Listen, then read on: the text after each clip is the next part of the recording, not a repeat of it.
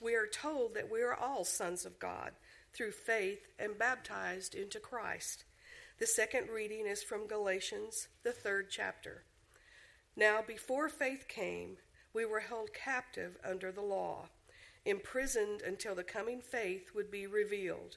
So then, the law was our guardian until Christ came, in order that we might be justified by faith. But now that faith has come, we are no longer under a guardian. For in Christ Jesus you are all sons of God through faith. For as many of you as were baptized into Christ have put on Christ. There are neither Jew nor Greek. There is neither slave nor free. There is no male and female, for you are all one in Jesus Christ. And if you are Christ, then you are Abraham's offspring, heirs according to the promise. This is the word of the Lord. It happens only once in 7 years that New Year's Day falls on a Sunday.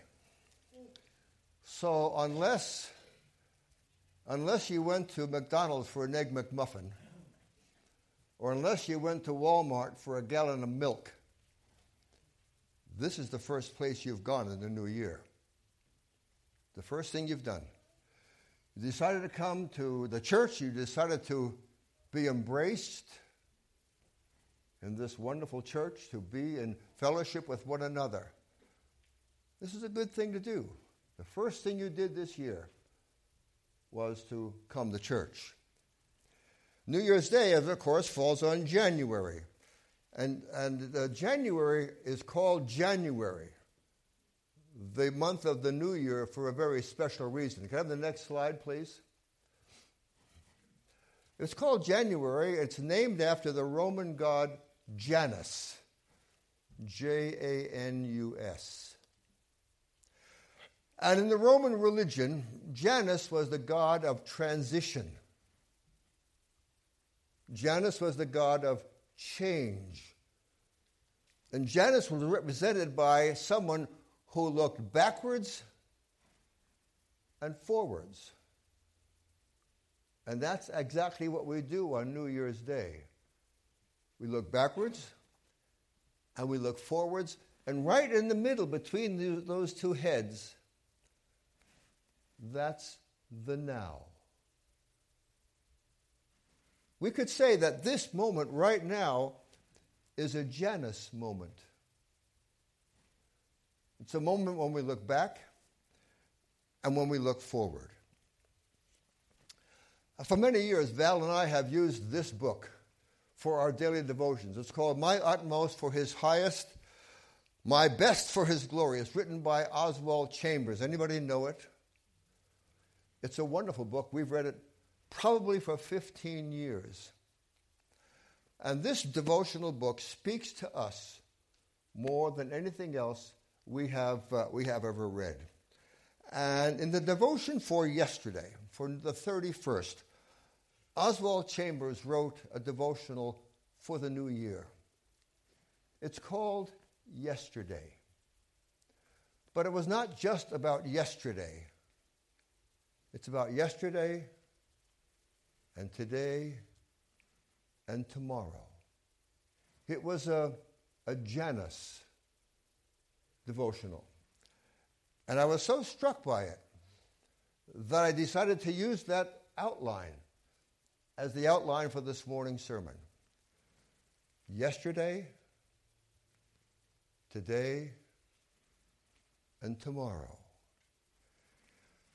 Yesterday. This is a Janus moment. Yesterday. Yesterdays are hard because so many of our yesterdays have some bad memories associated with them. Not that all the memories are bad, but some of the stuff that happened as you look back is rather painful. There's a wonderful old hymn, and I think it's a Swedish hymn, and the first lines go like this: I look not back. God knows the fruitless efforts, the wasted hours, the sinning, the regret. The hymn says, I don't look back. I am not looking back. And Oswald Chambers, in this devotion, wrote this: our present enjoyment of God's grace tends to be lessened by the memory of yesterday's sins and blunders. Let me read that again. Our present enjoyment of God's grace tends to be lessened by the memory of yesterday's sins and blunders. Yesterday's sins and blunders. John Greenleaf Whittier wrote these words: of all the sad words of tongue or pen, the saddest are these: it might have been. To look back can be very, very difficult. Yesterday can be very, very difficult. Lots of people look back on yesterday and they take yesterday's sins and blunders into today. And those sins and blunders and memories become burdens, become like a ball and chain around their minds, and influence their lives into the future. We say in the Apostles' Creed, I believe in the forgiveness of sins. I believe in the forgiveness of sins and blunders. I believe in the forgiveness of laziness. I believe in the forgiveness of fear. I believe in the forgiveness of cruelty. I believe in the forgiveness of jealousy. I believe in the forgiveness of all the done stuff I've done in the past. We say that. We believe that. I believe in the forgiveness of sins and blunders. And while God forgives them, oftentimes we don't forgive ourselves. And we take the sins and blunders of yesterday and drag them into the present and then drag them on into the future. As we look back, sometimes we say, how could I have done that? How could I have been so stupid? How could I have been so uncaring? How could I have been so unfeeling? How could I have been so insensitive? How could I have been so jealous? 1,000 things like that. How could I have been that way? That's not what I am. But it is what we were.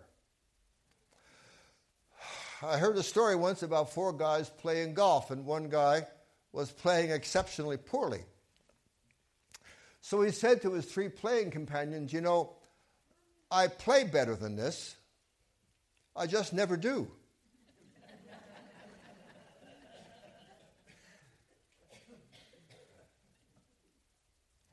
I live better than that.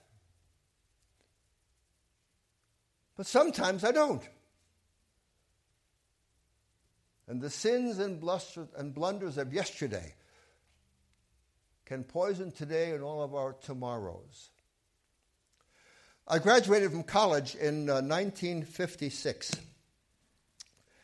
And I don't remember much of what I learned in college, but I remember one thing. I remember one thing I learned from Dr. Wolfgang Zucker.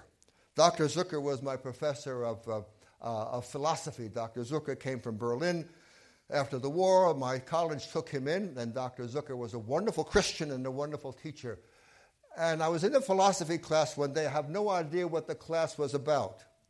And Dr. Zucker made this statement. It was like a throwaway line. I don't know it had to do with anything in the lecture. And Dr. Zucker said this: forgiveness of sins means freedom from your past.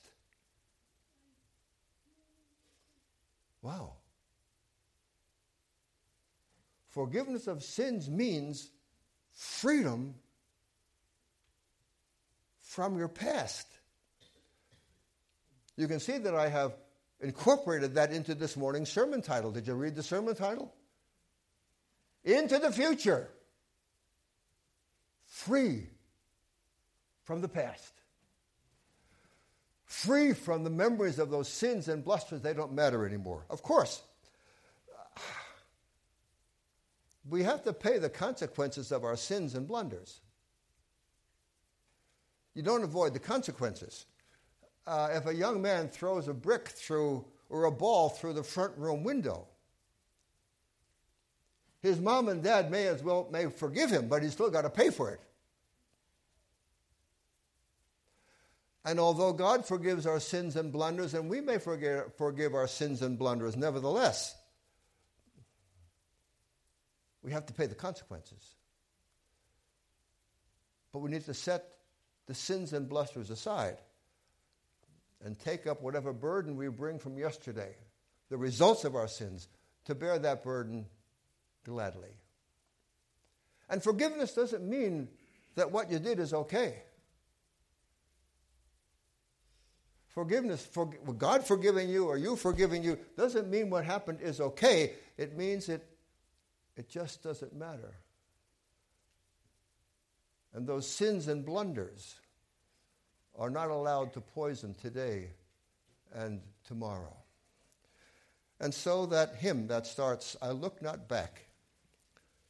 God knows the fruitless efforts, the wasted hours, the sinning, the regret. And then this, I leave them all with him who blots the record and graciously forgives and then forgets. Here's what Oswald Chambers wrote. Our yesterdays hold broken and irreversible things for us. And that's right. Our yesterdays hold broken and irretrievable things for us. It is true that we have lost opportunities that will never return. That's true. Lots of opportunities that will never return. But God can transform this destructive anxiety into a constructive thoughtfulness for the future. And then this line, let the past rest, but let it rest in the sweet embrace of Jesus Christ. I love that. Let the past rest, and let it rest in the sweet embrace of Jesus Christ. Yesterday. Today. What are you going to do today, January 1st? This is the moment. Before long, this today will be replaced by tomorrow. And tomorrow will become the next today. And the question is, what are you going to do today to make this a special day? What are you going to do?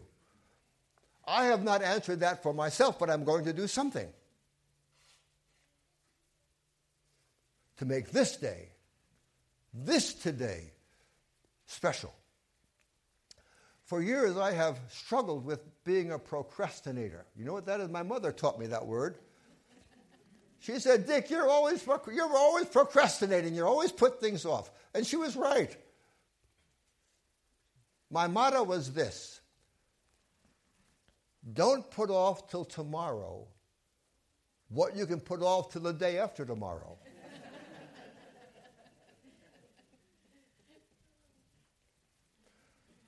But what a waste of today if you put stuff off till tomorrow. So what will you do today? A phone call? Write a letter? Shake a hand? Give a hug? Forgive an offense? Have a nice meal?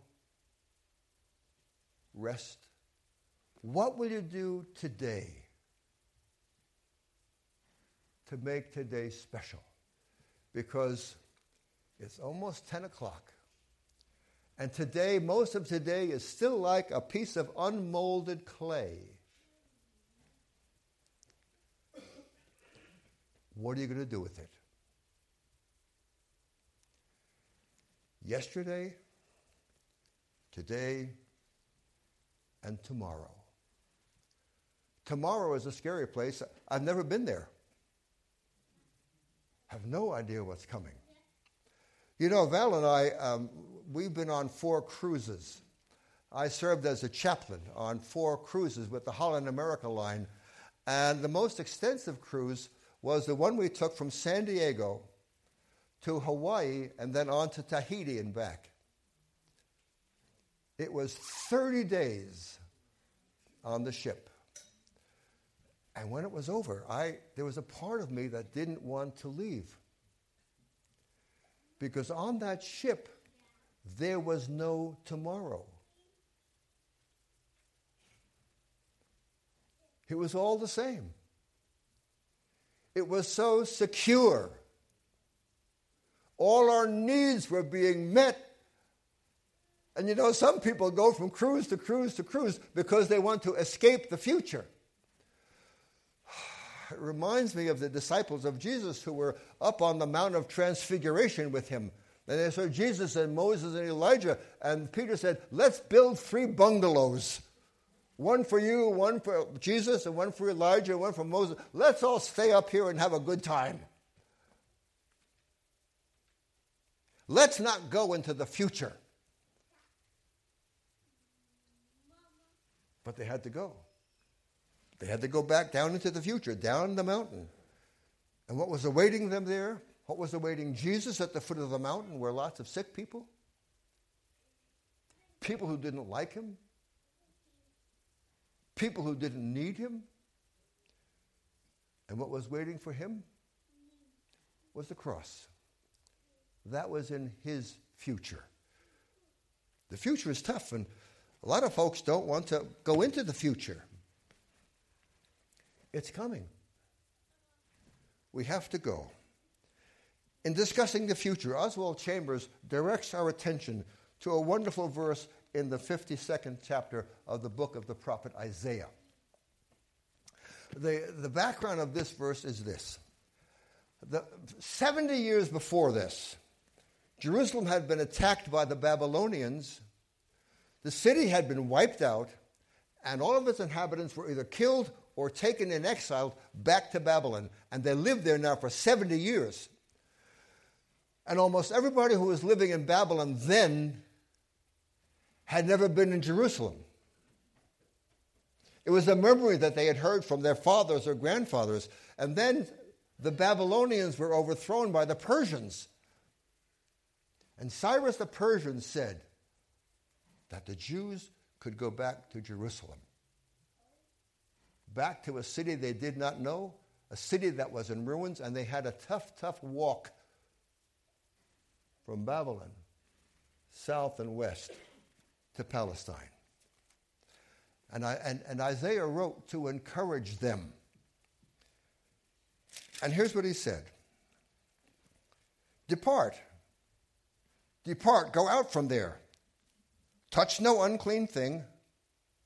Go out from the midst of it, that is, out from Babylon. Purify yourselves. You who carry the vessels of the Lord, they still had some stuff that came from the temple.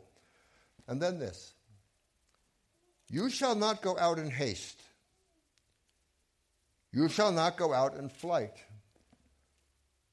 For the Lord will go before you, and the God of Israel will be your rear guard. The Lord your God will go before you, and the Lord your God will be your rear guard. We go into the future that way, with confidence, because we know that the Lord will go before us. We don't know what the future holds, but we know who holds the future. And let us go into the future free from the past. Amen. I would like to read now the rest of this hymn that I quoted.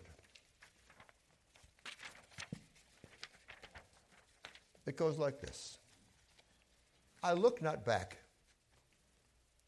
God knows the fruitless efforts, the wasted hours, the sinning, the regrets, and then this, I leave them all to him who blots the record and graciously forgives and then forgets. I look not future. I look not forward. God sees all the future. The road that short or long will lead me home, and he will face with me its every trial and bear for me the burdens that may come. I look not round me, then would fears assail me, so wild the tumult of earth's restless sea. So dark the world, so filled with woe and evil, so vain the hope of comfort and of ease. I look not inward. That would make me wretched, for I have naught on which to stay my trust. Nothing I see save failures and shortcomings, and weak endeavors crumbling into dust. But I look up. But I look up into the face of Jesus, for there my heart can rest.